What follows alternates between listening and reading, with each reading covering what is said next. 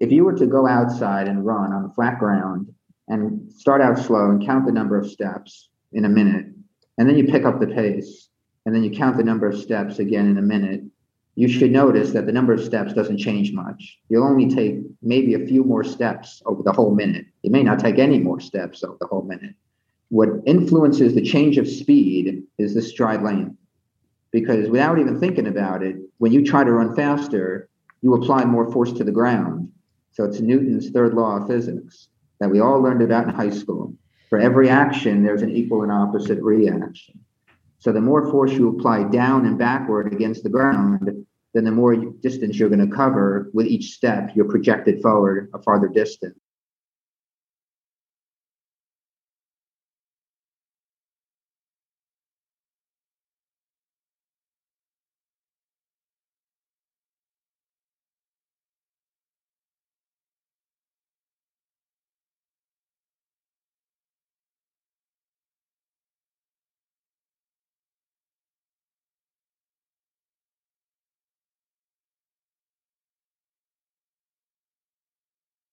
Hello, my fellow runners, and welcome to episode 7 of Runner Clicks, the Passionate Runner podcast. I am your host, Whitney Hines. I'm a lifelong runner, a certified running coach, and founder of the motherrunners.com, a resource for moms who run. And today's interview is with renowned running coach and author, Dr. Jason Karp. At the age of 24, Jason was one of the youngest college head coaches in the country, and now he is the first American coach known to have moved to Kenya to coach Kenyans. Jason has written a dozen books, including Running a Marathon for Dummies and Running for Women, and he has a passion for the science of athletic performance. In addition to being a coach and author, he's an exercise physiologist, speaker, and creator of the Revolution Running certification, which has been obtained by coaches and fitness professionals in 25 countries. Jason's research has been published in many peer-reviewed journals. He's also been an instructor for the USA Track and Field Level 3 coaching certification and for coaching camps at the U.S. Olympic Training Center. For Jason's contributions to the industry, he's been honored with several awards, including the President's Council on Sports, Fitness, and Nutrition Community Leadership Award. 2 times he's earned that. So with all this knowledge, Jason and I had a lot to talk about. The interview is basically a 2-parter. We chat about what he's doing in Kenya, what it's like for the runners living there, and what he's trying to accomplish while he is there. Then we go on to bust some common misconceptions about running that are not backed by science. Like, does strength training really make you faster? And does your cadence actually matter? So I am really excited for you guys to hear our conversation after this short message from Runner Click Pro.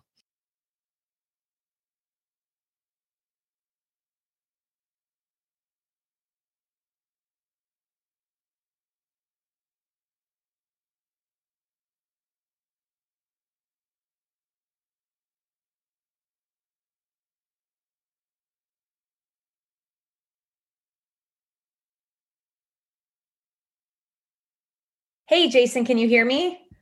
Yes. Awesome. So for everybody listening, you are currently in Kenya, and we had some connectivity issues because you are half a world away and you said this is your life now, but we're connecting, and my apologies if the audio quality isn't stellar, but hopefully you can hear all the wisdom that Jason is about to share with us. So thank you so much for making the time to chat with me today. Oh, yeah. Thank you for having me all the way from Kenya. So can you fill us in on what you're doing there and how is it going? Yeah, well, I moved here in November. I was here in 2019 for a running camp. And then ever since that camp, I thought this would be a great place to come and coach, because there's really no scientific training that goes on here. There's no individualized training. People just train in groups. And honestly, they're really just relying on their talent, which there is a heck of a lot of here. But I thought what a great opportunity would be to move here for some time and establish a group of my own and coach that group. And so I had to wait a while because of the pandemic. And And so in November, I finally took the leap of faith and moved out here. And so, yeah, I'm in a small rural town. It's called Iten. It's about an hour outside of the major city of Eldoret. And this is the epicenter of running in Kenya. All the talent is centered in Iten. And, every day you walk outside and you see runners running around. And it's not like the US where most people are, running for different reasons. Here, you either don't run at all or you run to be the very best. And so it's a very unique environment because it's a very poor part of the world and it's a very, very poor part of Kenya.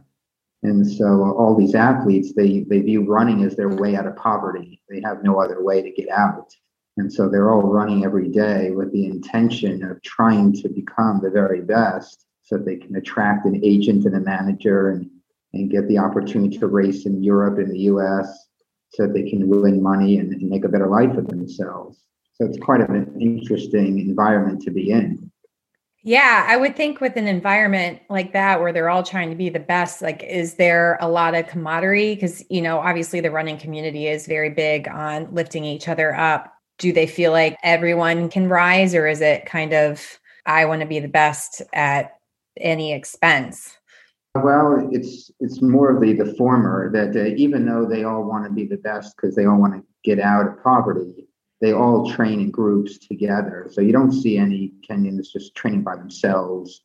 And so they do lift each other up, but it's more from a competitive standpoint than it is from a community standpoint. Not like in the US, we have lots of local running groups all over the country, and it's more of a social thing.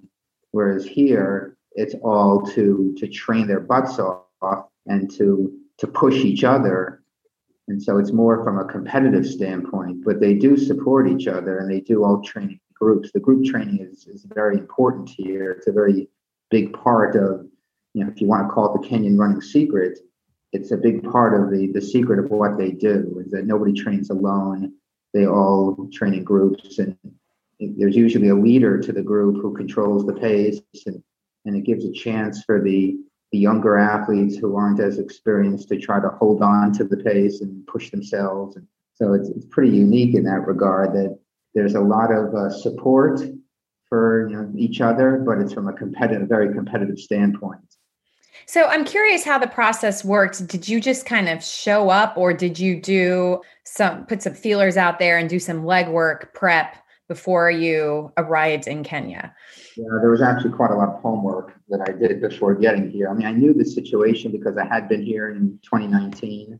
So I didn't come here completely cold. Mm-hmm. And so, yeah, there was a lot of homework I did to find out, what it's like here. But there was still a lot that I learned when I got here, because it's not like the US where you can just throw a bunch of people together and call yourselves a group and start coaching them. There's a lot of hoops to jump through. And the national governing body here is called Athletics Kenya. It's their version of USA Track and Field.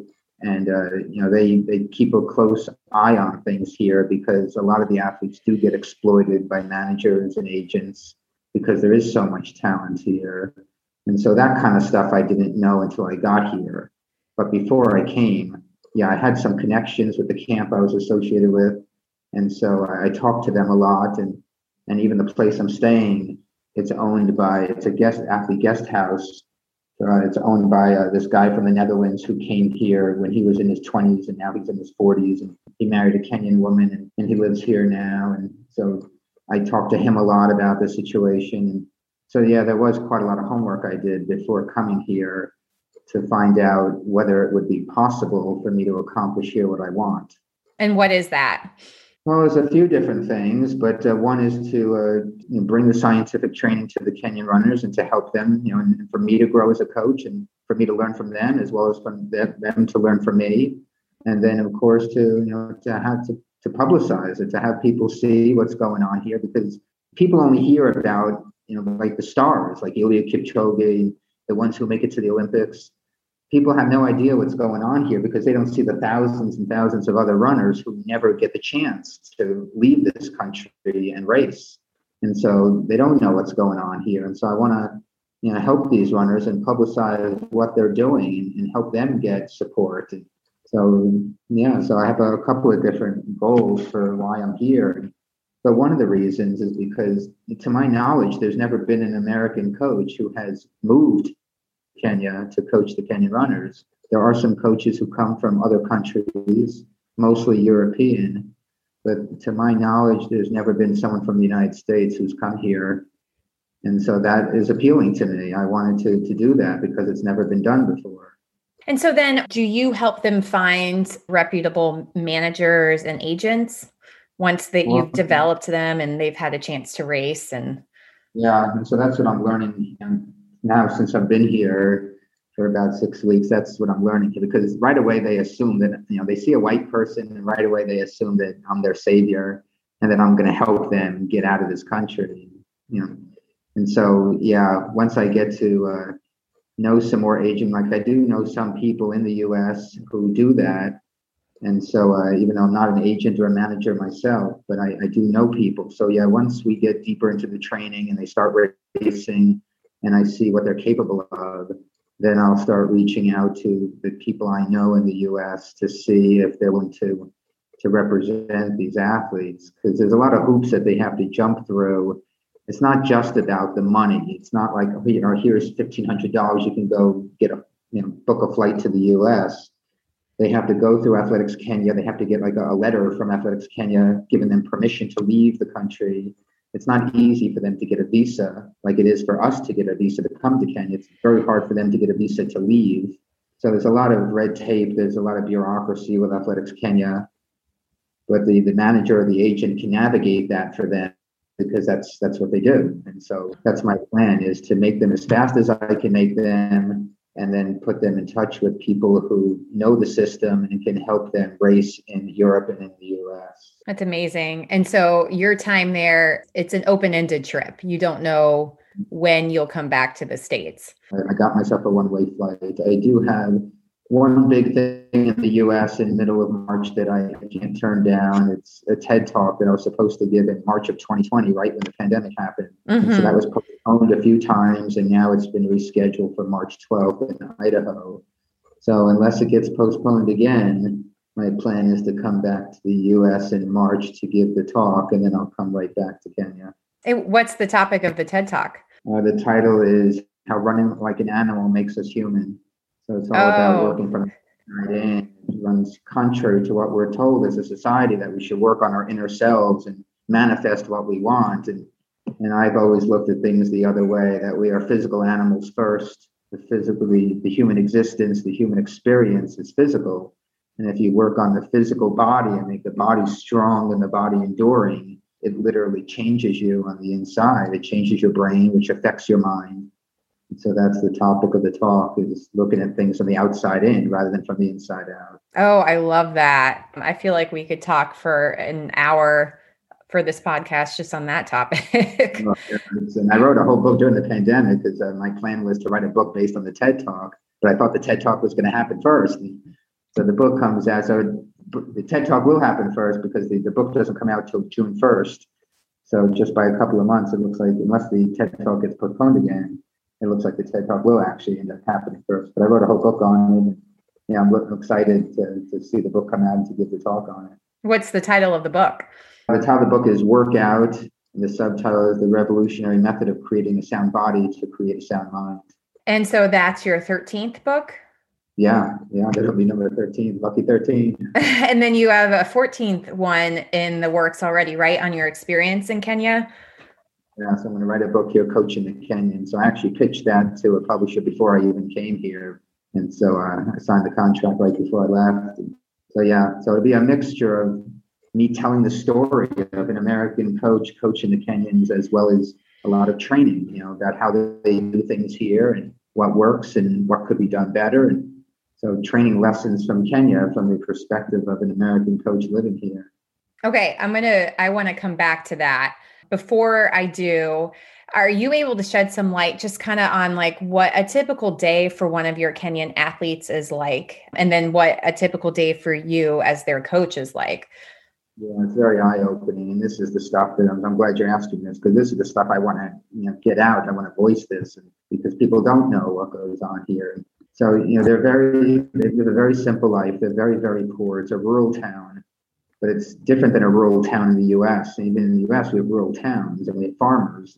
But here, they have absolutely no money. They can't even afford a banana. And so they run twice a day. So they run in the morning, or we do a workout in the morning. Like this morning, I met them at the track for a workout. We met in town, and we took a van to go to the track. They don't have transportation. They don't have cars. They don't have a bicycle. They don't have any way to get around other than on foot. So they walk around a lot and they run around a lot. And so they do their first run in the morning. I was shocked when I found out how little they have to eat throughout the day. All this stuff I hear about on Instagram about refueling. There's a lot of nutritionists on Instagram they talk about fueling all day long. I wish I could bring them all here and see what goes on, because it's remarkable how the human body can adapt to the situation that you have. And so one of the things that I'm astounded by is the level at which they're able to train and race, despite the fact that they eat very little throughout the day. And so after the workout, they go home. I mean, I've been buying them bananas after the workout. They don't even have the money for a banana, but they usually just have some tea. Tea is very popular here. They have a chai tea that they make. And so they have very little calories, and it comes from very basic stuff. It's mostly carbohydrate. The only protein that they get is from milk. They don't have enough money to buy meat. And so it's a very bland diet, potatoes, beans, rice, this thing called chapati, which is almost like a pancake. It's almost like a tortilla kind of a thing that's fried. And that's really their whole meal. They have their secret food is called ugali, which is like a cornmeal. It's a very bland thing. I've had it already a handful of times here, and I'm already done with it because it's very tasteless. But that's the thing; it's very cheap for them to make it, so that's what they live on. And usually, then they take a nap, because they have nothing to do. They don't have full-time jobs like we have in the U.S. And so they usually take a nap in the afternoon, and then they go out for their second run, and they come back, and again they eat whatever they want. So it's a very simple life. It's a lot of just hanging out, recovering, sleeping, and running. Everything is about running here. There's not a whole lot else going on. Okay, so 2 questions from that. When you say it's interesting just how the body adapts to be able to run as much as they do without taking in calories, and their bodies, it seems, don't break down, whereas you hear a lot over here and from a lot of people's personal experiences how, they weren't fueling properly and they ended up getting injured. How? Yeah, go ahead. Yeah, go ahead.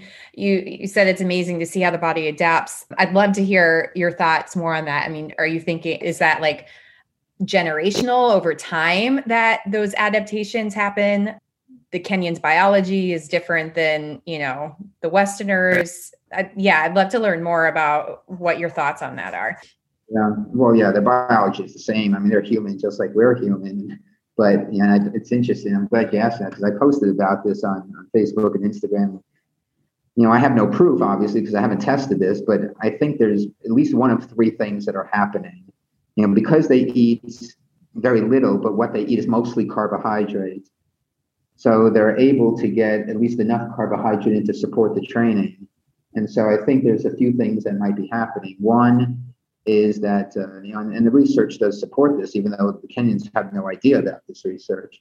But, when you train in a glycogen depleted state, because carbohydrate is the muscle's preferred fuel, even though the public would love it to be fat, carbohydrate is the preferred fuel of muscles. And that is such an important concept in physiology that any situation that threatens the body's supply of carbohydrate forces adaptations to take place. And one of those adaptations is that you create a bigger fuel tank.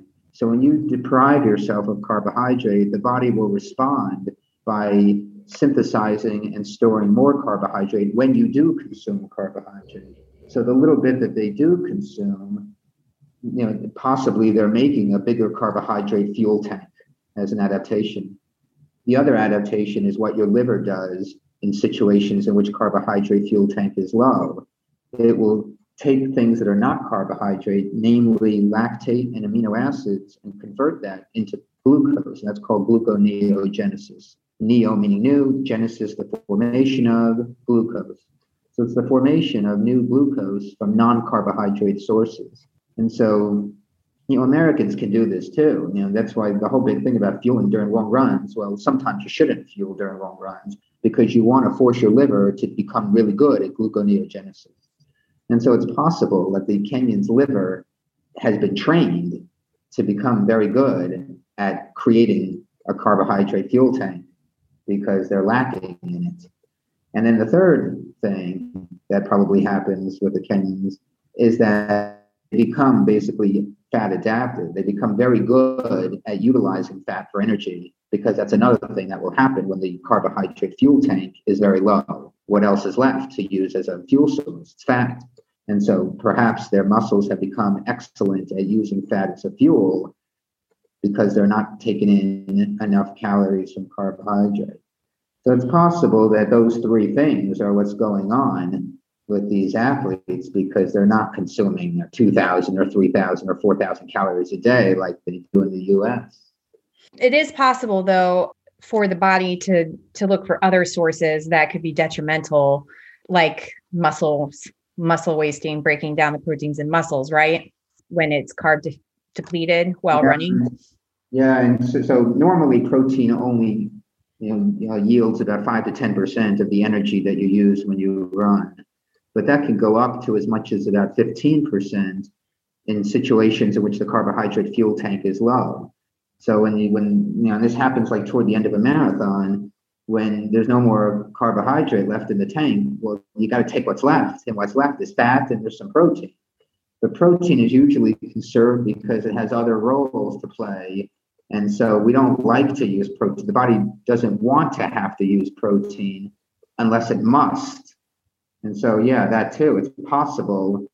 But when you look at them, I mean, the Kenyans are very thin. They don't have a lot of muscle mass. And that's one huge difference between the Kenyan runners and Caucasian runners from either the US or Europe, that the Kenyan runners have very little muscle mass on their legs, which helps them as a distance runner.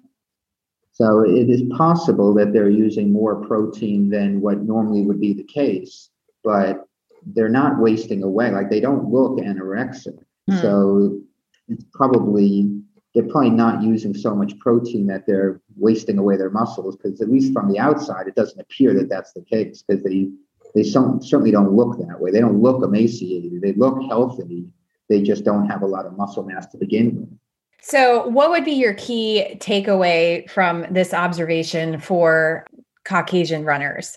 I mean, I would imagine you're not telling people, hey, start doing all your long runs carb depleted, don't fuel on your runs. I mean, how can you take this and use it for the people that you coach here in the States, for example? Yeah, well, it's more the other way around. Like, they more nutrition. So I'm trying to raise money as a fundraiser, so I can raise money to get them more food. And so, yeah, I'm not saying that everyone else should copy what the Kenyans are doing, because the Kenyans probably would be even better runners if they ate more. So the fueling, as we all know, is very important. However, having said that, I tell US runners all the time that there are certain things that they can do. Like, sometimes on a long run, you shouldn't take in all the glues and the gels and the things that we have available to us, because it does create a very strong signal to create a larger fuel tank when you deplete the tank. And if you constantly take in the glues and the gels and all these other carbohydrate products, then you never deplete the tank. You're maintaining blood glucose. And so you're using that as a fuel all the time. And so you never threaten the fuel supply. And that's an important thing to do if you're interested in being the very best runner you can be. If you're running a marathon just because you want to run a marathon, then go ahead and take as much fuel as you want during your long runs. But if you're trying to force physiological adaptations to take place to improve your performance to be the best that you can be, then sometimes, not every long run, but sometimes you should do the long run without having breakfast first. And you shouldn't take carbohydrate during the long run, because you want to deplete the tank. That's one of the purposes of doing such long runs all the time, is to deplete the tank so that you respond and adapt to that situation by making a bigger fuel tank, because that's what improves endurance for next time. So, do you have the same advice for both men and women? Because I know you've written a book on women's running, and obviously the way that hormones work in women are a lot different than for men. So, is it the same advice for both genders?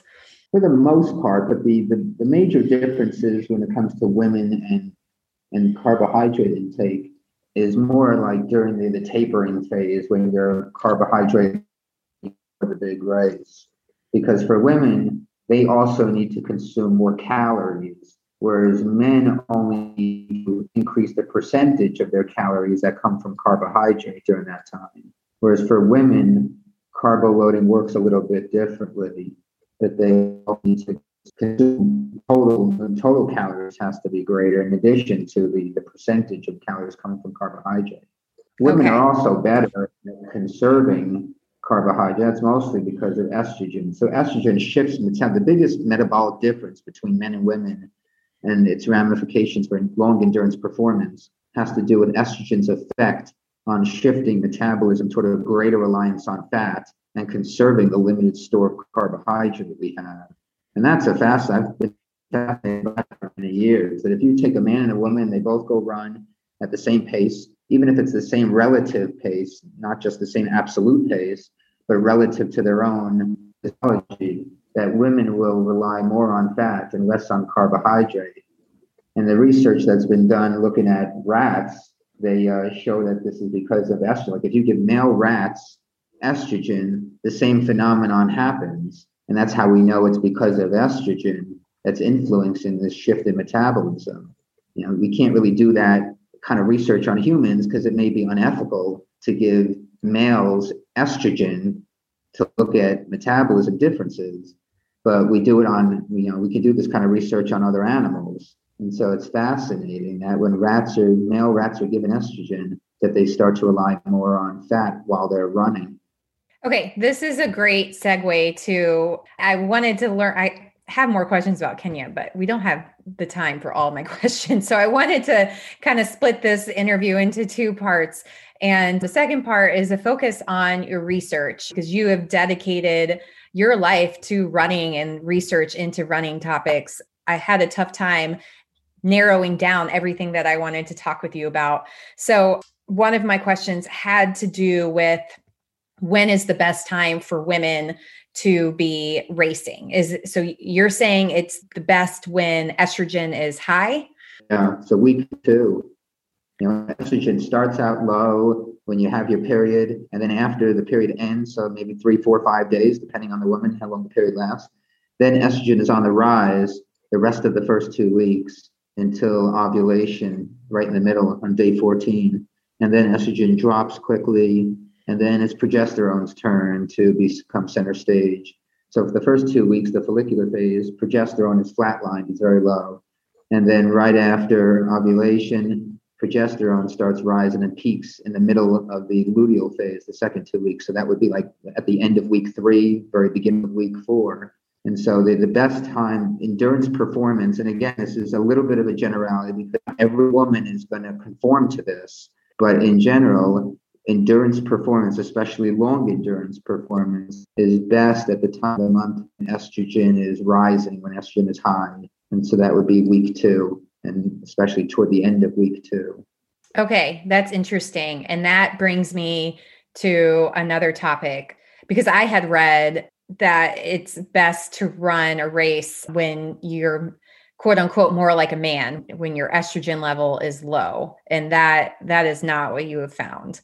But it also depends on the race. Like anaerobic racing, like if you were to race a mile or 800 meters or the sprint events, those don't seem to be affected by the fluctuation of hormones. It only seems to be the distance races, especially longer races. That's one of the reasons why women are really good at ultra marathons. Sometimes they even beat all the men. There was a woman from Arizona, Pamela Reed, who won the Badwater Ultra Marathon in 2002 and 2003. And so the performance difference between men and women, even at the level, shrinks the longer the race gets. And so in general, women are better the longer the race because of estrogen and how it affects metabolism. Interesting. Okay. So, yeah, a lot of what people read, especially on Instagram, but online on people's blogs, it can be very confusing because there's a lot of conflicting information out there. So, I really wanted to use this opportunity to sort of clear things up, clear up the confusion because it's based on experience of your coaching, but also, I mean, you have done so much research and you've written a dozen books all related to the science of running. So I have a pretty extensive list of questions for you that I kind of just wanted to get your 2 cents and clear some things up. Okay. Let's do it, Whitney. Let's do it. Okay. So mileage. Most running coaches or running plans are going to give runners mileage, but is that the best way we should be training, or should we be training focusing on time on feet, and why? Oh, yeah. Well, yeah. I mean, when you look at what the purpose of the mileage is, yeah, it's all based on time. I mean, I wrote a great article about this years ago in Running Times magazine, which that magazine doesn't exist anymore. But yeah, ultimately, what causes the signal for adaptation is time, because your legs have no concept of what a mile is. Like here in Kenya, they do things in kilometers. So mileage is arbitrary. Your legs have no concept. And if you take two runners, one who's very fast and one who's slow, if they both run, say, 30 miles a week, well, the really fast runner, they're running less total time to cover the 30 miles a week than the slower runner. So the slower runner is actually under more stress, even though the mileage is the same. So it's really the stress, because that's what we adapt to, is stress. And so your legs know two things. It knows time and it knows intensity, how hard you're working for a given amount of time. That's what that's what your biology senses. So yeah, even though runners tend to think in miles or kilometers, it's really the amount of time that matters. And if you want, you can design the training based on time and then attach the kilometers or miles to it so that runners can be satisfied, because we all think in terms of miles or kilometers. But the planning of the training should be designed with time in mind. And then if you want to assign a mileage to that amount of time based on the pace that they're running, then you could do it that way. Yeah, it can be really hard for runners it's kind of like trying to tell a runner not to run with a watch. It's just, you get stuck on numbers and, you get peace of mind from knowing, oh, I ran X amount of miles a week, so I must be, getting fitter, rather than looking at the time. But it's a lot easier to plan for time. Like, hey, I have 90 minutes to run, instead of, oh, I got to fit 12 miles in before my next meeting or whatever. Okay. So, go ahead. Yeah. Runners can still be anal about the numbers. They could just be anal about the time number instead of the distance number. Yes, that is an excellent point. Okay. Speaking of numbers, you hear a lot that 80% of our running should be easy and then the 20% should be hard, but that's not a good rule for everyone. Is that right? That's very right. In fact, that whole thing that's a big myth. I see that on Instagram all the time. And for one thing, the Kenyans don't plan their training that way. It's really that 80-20 is really just an artifact of the very high mileage that elite runners do. It can't come out to be any other way. Like if you're running 100 miles a week, there's no way it can become 50-50. Try doing 50% of your 100 miles a week faster than threshold pace. That you can't do it. And so that 80-20 is simply an artifact that the more you run, of course, the more is going to come out to be slow. That number is going to be more heavily weighted. It can't come out to be any other way. But someone who's running only 30 miles a week or 20 miles a week, that doesn't mean that they should plan their training to be 80% easy and 20% hard. And that fraction, that intensity distribution, will also change throughout the year depending on where you are in your training. Like in the beginning of the training program, it may be 100% easy. Whereas when you're getting ready for a race coming up in a few weeks, it may be skewed more toward the hard. Because it's more, if you do a linear periodization model, then it starts out easy with higher volume. And then over time, you drop the volume and you increase the intensity. So that 80-20 will also change throughout the year. Mm-hmm. But the way people use that, they act like, well, because that's what the research has found on the best runners and other endurance athletes in the world, that everybody should train that way. But there's a lot of issues with that. Another issue is that easy is a relative term. easy for the Kenyan runners is still a pretty fast pace compared to recreational runners. And so there's a lot of oxygen flow going to the muscle, which also represents the stimulus for adaptation. Like if you take a Kenyan runner whose VO2 max is 80, which is very, very high, and they're running easy at 70% of that for an easy run, well, 70% of 80 is still 56. So they're running easy at a VO2 of 56, which is higher than the VO2 max of a recreational runner. And so they have a lot of oxygen still being pushed into the vasculature of the muscles, even when they're running easy. Whereas if you take a recreational runner who has a VO2 max of 40 and they're running at easy at 70% of that, 70% of 40 would only be 28. So they're running at a VO2 of 28. And so that's another big issue that people never think about, is that easy is a relative term. And so the Kenyans, when they're running easy, are still getting a huge training stimulus. Whereas a recreational runner running easy, they may not be getting the same training stimulus because they're not running as high of a VO2 when they're running easy. I've never but the bigger issue about that.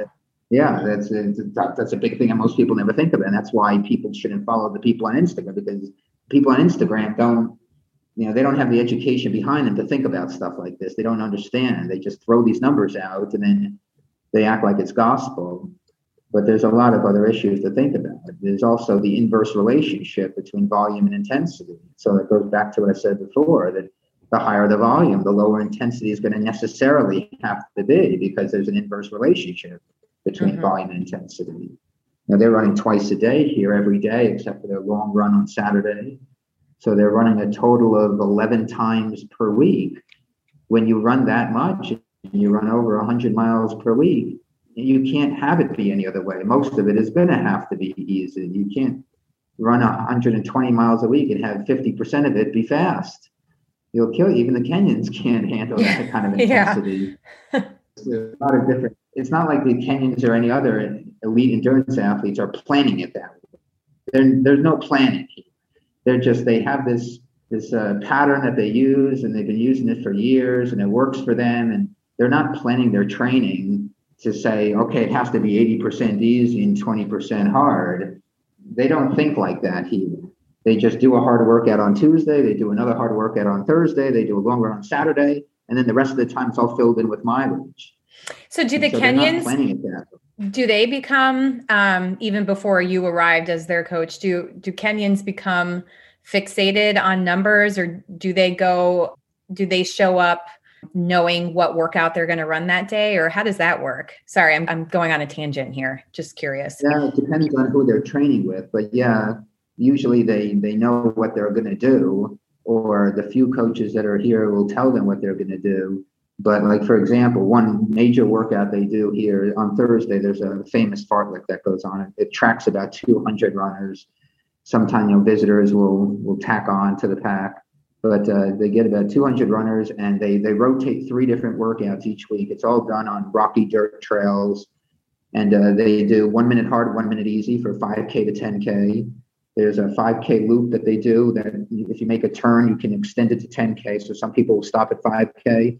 Some people will make the turn and go on for another 5K. So it's 1 minute hard, 1 minute easy. The next week it's 2 minutes hard, 1 minute easy. And then the next week it's 3 minutes hard, 1 minute easy. And then they just rotate those 3 workouts. So there's no really rhyme or reason for why they're doing 1 hard and 1 easy and 2 hard and 1 easy. That's just a pattern that they have followed, and that's what they do. And again, it's not like they're training for a race. I mean, this is just their life. This is kind of their job, but they show up to do every day with no kind of end goal. The job they don't get paid for. Yeah. Right. Yeah.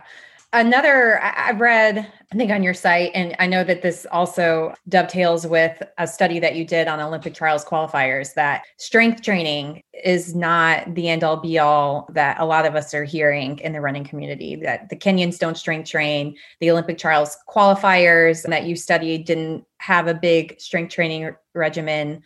Can you talk more about that? We could spend an hour just on this topic, because it really is all over the internet and social media, and people think that strength training is an elixir, and they think it's a cure-all for everything. And so there's two major categories here. One is the performance category. Does it make you faster?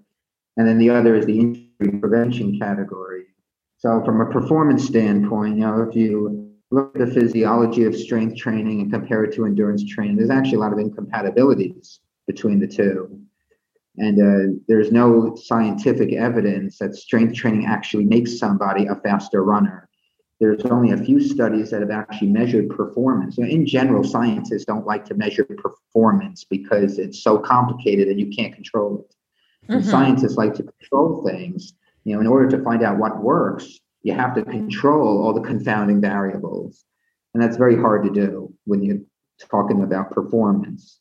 So the few studies that have actually measured performance, they usually use a time trial. It's not like a real race because there's too many variables in a real race. So they usually have a controlled time trial, and they usually use something like a 3K or a short distance time trial. There's absolutely no research that has looked at long distance performance because that's impossible. How are you going to design a study that way? How are you going to have people race a marathon and then include strength training in their training program, but don't change anything else in their training program, just include strength training, and then go have them run another marathon and be able to say that, well, it was the strength training that made them faster? That's impossible. You would have to have them run the same marathon on the same course under the same weather conditions. Everything else would have to be the same except for the strength training. And so it's very hard to control that. And so the little bit of research that has looked at performance has shown that performance can be improved.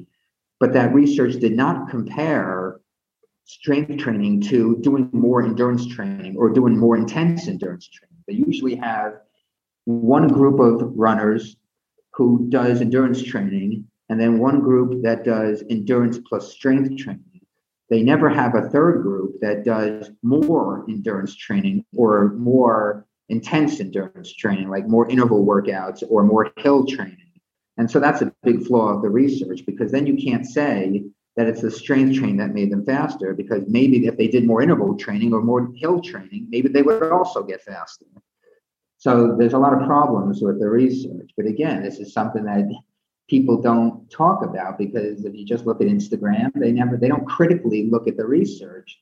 They just, I don't know how they're getting their information, but you have to critically read the research and understand, well, what are the flaws of the research? What is the research done right? What have they done wrong? What can be added? So that's one issue, that there's no definitive evidence that strength training makes somebody a faster runner. Are you referencing some of the research into plyometrics? Because I know that there have been some studies that have shown plyometrics to improve running performance, but I'm assuming. So that's included in this research. Okay. So yes, so the research that I'm talking about has included both heavy strength training and plyometrics. There's nothing on, like the body weight training and all that stuff, body weight circuits and the dumbbells and that kind of stuff is a complete waste of time. If you're going to strength train as a distance runner, it has to be either heavy or powerful with speed, and that's the plyometrics. So power is equal to force times velocity, or you can think of it as strength times speed. So there's two ways to improve muscle power production: by increasing the strength of a muscle without making the muscle bigger.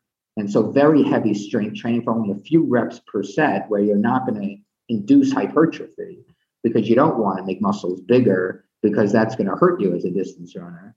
Or you can go the other way and just work on the speed part, and that's the plyometrics, working on how fast you can apply force to the ground. And so the jumps, the hops, all that kind of stuff.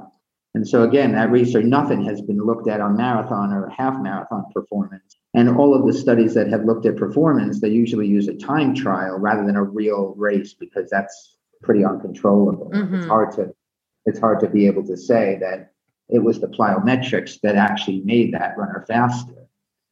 Are there any extras outside of running that you think athletes should be doing, or even recreational runners? Because you see so many, you should do yoga, you should do Pilates, you should make sure you work on your mobility. What's actually worthwhile to help your performance and keep you healthy?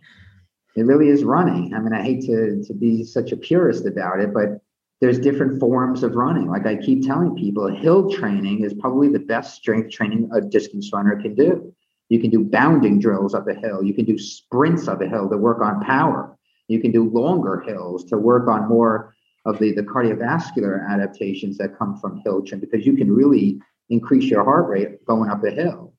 And so hill training can be very valuable to improve strength and power and the strength of the Achilles tendon and of the calves, the things that propel you forward, that can all be accomplished by doing hills. You don't need to go into a gym and do squats and deadlifts and all that stuff. Plus, all that stuff is on two legs. And when you do bounding drills up a hill or you run up a hill, you're on one leg at a time, which is how you run. So that really is the most important thing that a runner can do, but you're still running. So it's, you're getting the neuromuscular benefit as well. There's not much translation from doing squats or deadlifts in a gym to the running movement. And so that brings me to the other part of the equation, the injury prevention. People think that, the only way to prevent injuries is through strength training. But again, the research does not support that statement. In fact, the research on running injuries shows that running injuries are multifactorial. And so if being weak is not the reason why you're getting injured, then strength training is not going to cure that problem. You have to understand the factors that are involved in why that runner got injured. If it's a biomechanical problem, then strength training is not going to solve that problem. You have to work on the biomechanics. And so you have to look at what is causing the injury in the first place to understand what can prevent it from happening. The research does not support that people who don't strength train are at a greater risk of injury. That's not true. And people on Instagram act like, if you have to strength train. Well, they don't strength train here. And people only see what the very best runners in the world are doing because that's what gets publicized. Mm-hmm. People don't see what the thousands and thousands of other runners are doing, and they run on, most of the running they do here is on red dirt rocky trails. I mean, the side roads here, there's very few paved roads here, and all the side roads, they're very rugged. There's a lot of rocks, and the rocks don't move. They're like built in, they're part of the ground. And so that's how they build their foot strength. They have to run on the rugged terrain and make sure they lift their foot up, because if they don't lift their foot up quickly, they're going to trip over the rocks.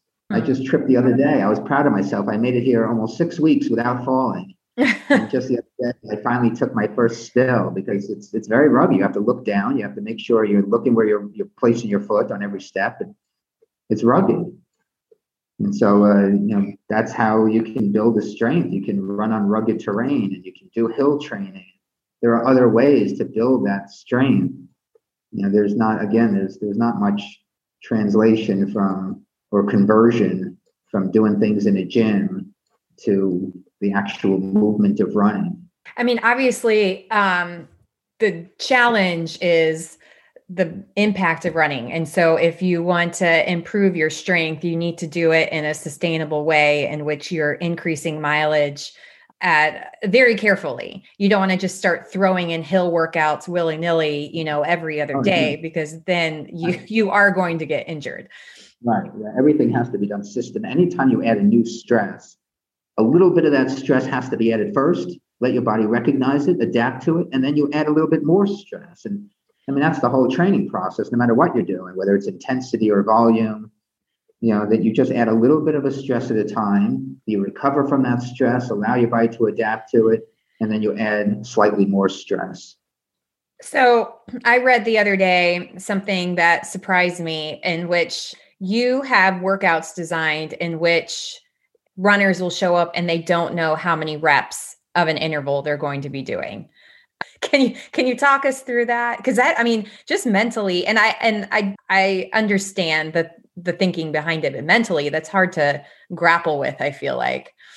Yeah. And again, this gets back to understanding, well, what is it you're trying to accomplish with the workout? And it's especially important in group workouts where they're all doing the same thing.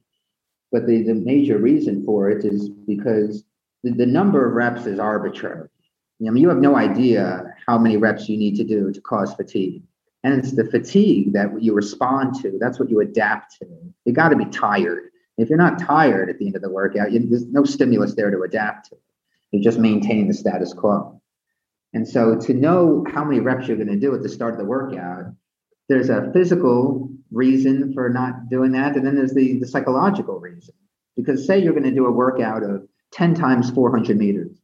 What do you think happens when you get to rep number 8 and number 9 and number 10? You feel tired because you think, well, I'm close to the end of the workout, and so I must be tired.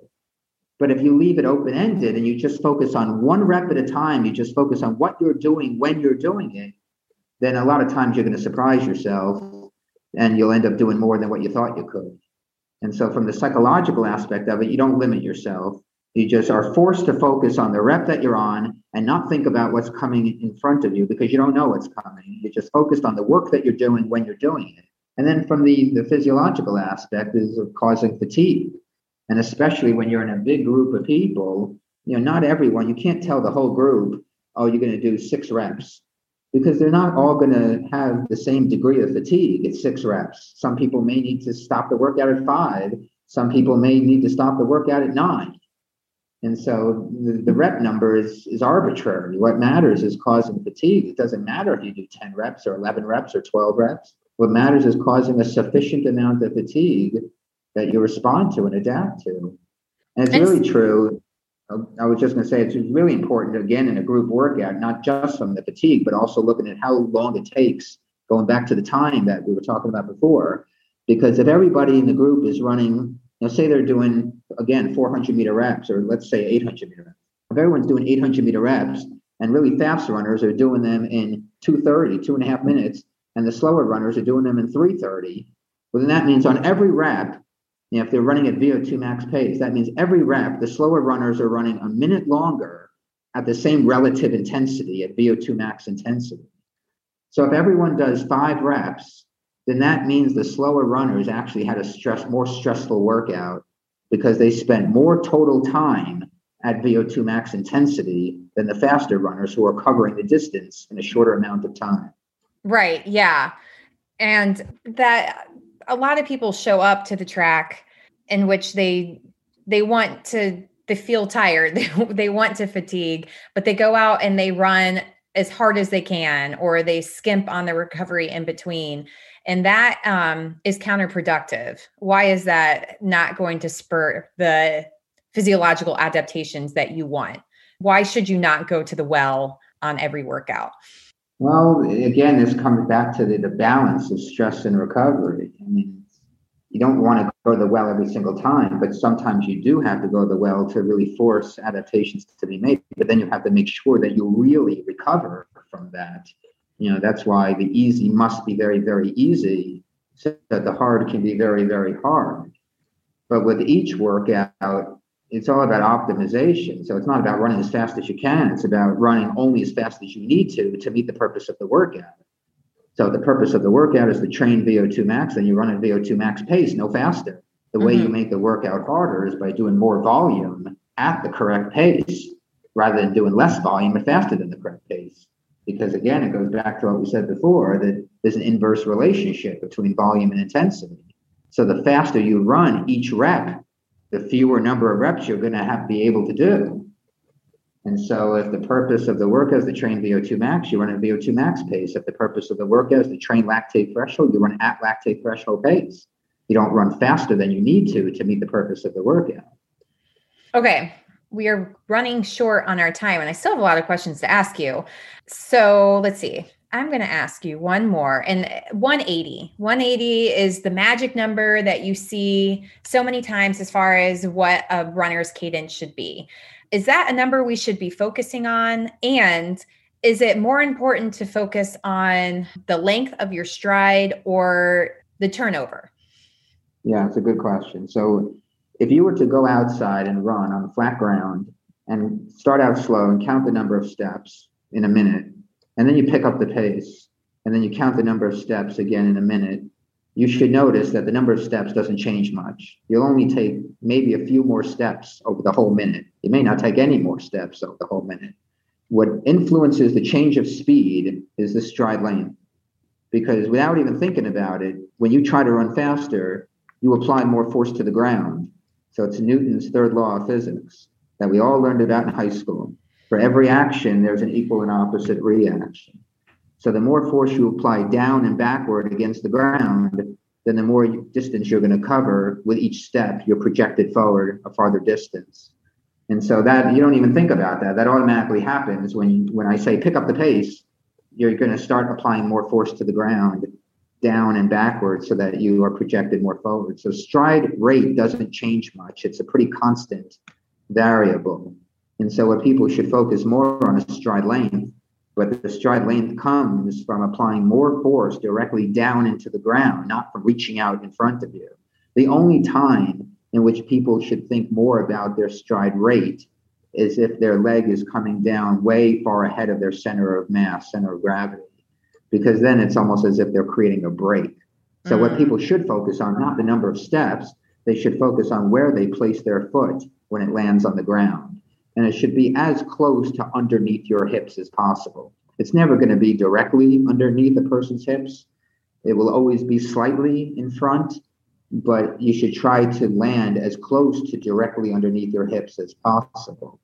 And if you focus on that, then the stride rate will take care of itself, because people tend to operate in a very narrow range of stride rates based on what is most economical for that individual run. So focus on foot placement underneath the body more than how many times your legs are turning over in a minute.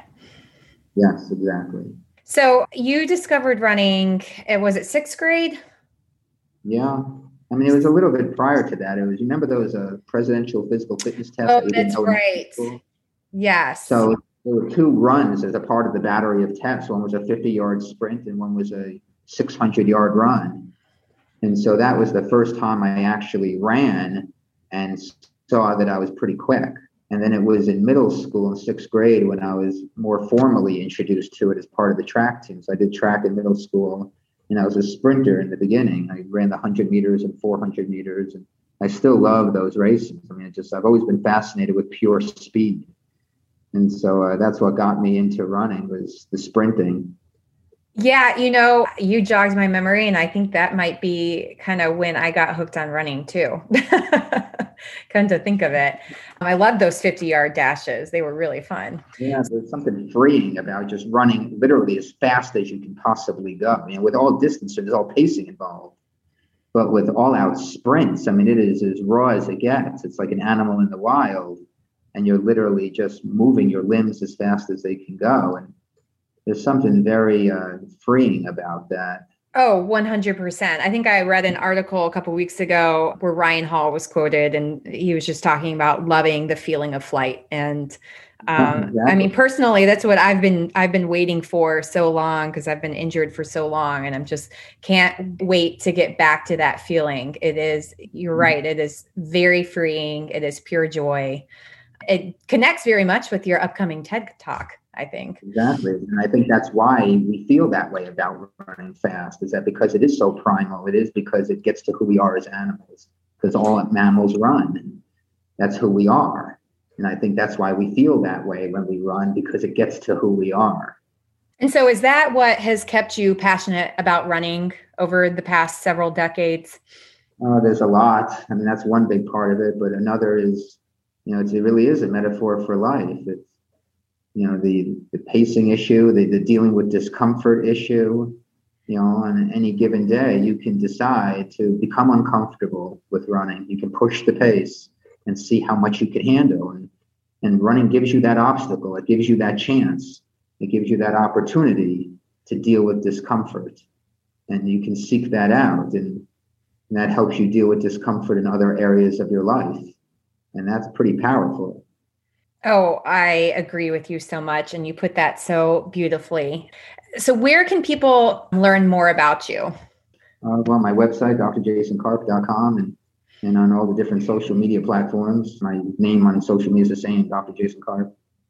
Making it easy. Well, awesome. Thank you so much for this conversation. I think we're going to have a part 2, because I actually only got through like a third of my questions for you. And you have 2 books coming out, and obviously you're learning so much in your experience in Kenya. So I'm really glad we were able to overcome technology and the glitches it may bring and be able to connect today. Oh, yeah, my pleasure. Yeah, I'm happy to do it again. Awesome. Thanks, Jason. Thank you very much, Whitney. Thank you, Jason. And thank you all for listening to The Passionate Runner. For full show notes for each episode, which includes a summary, key takeaways, quotes, and any resources we mentioned, are available at runnerclick.com/podcast. Be sure to follow and subscribe wherever you listen to podcasts. And if you're enjoying the content and getting value from these episodes, please leave a rating and review at ratethispodcast.com/TPR. We'll be sure to read those out on future episodes. See you next time.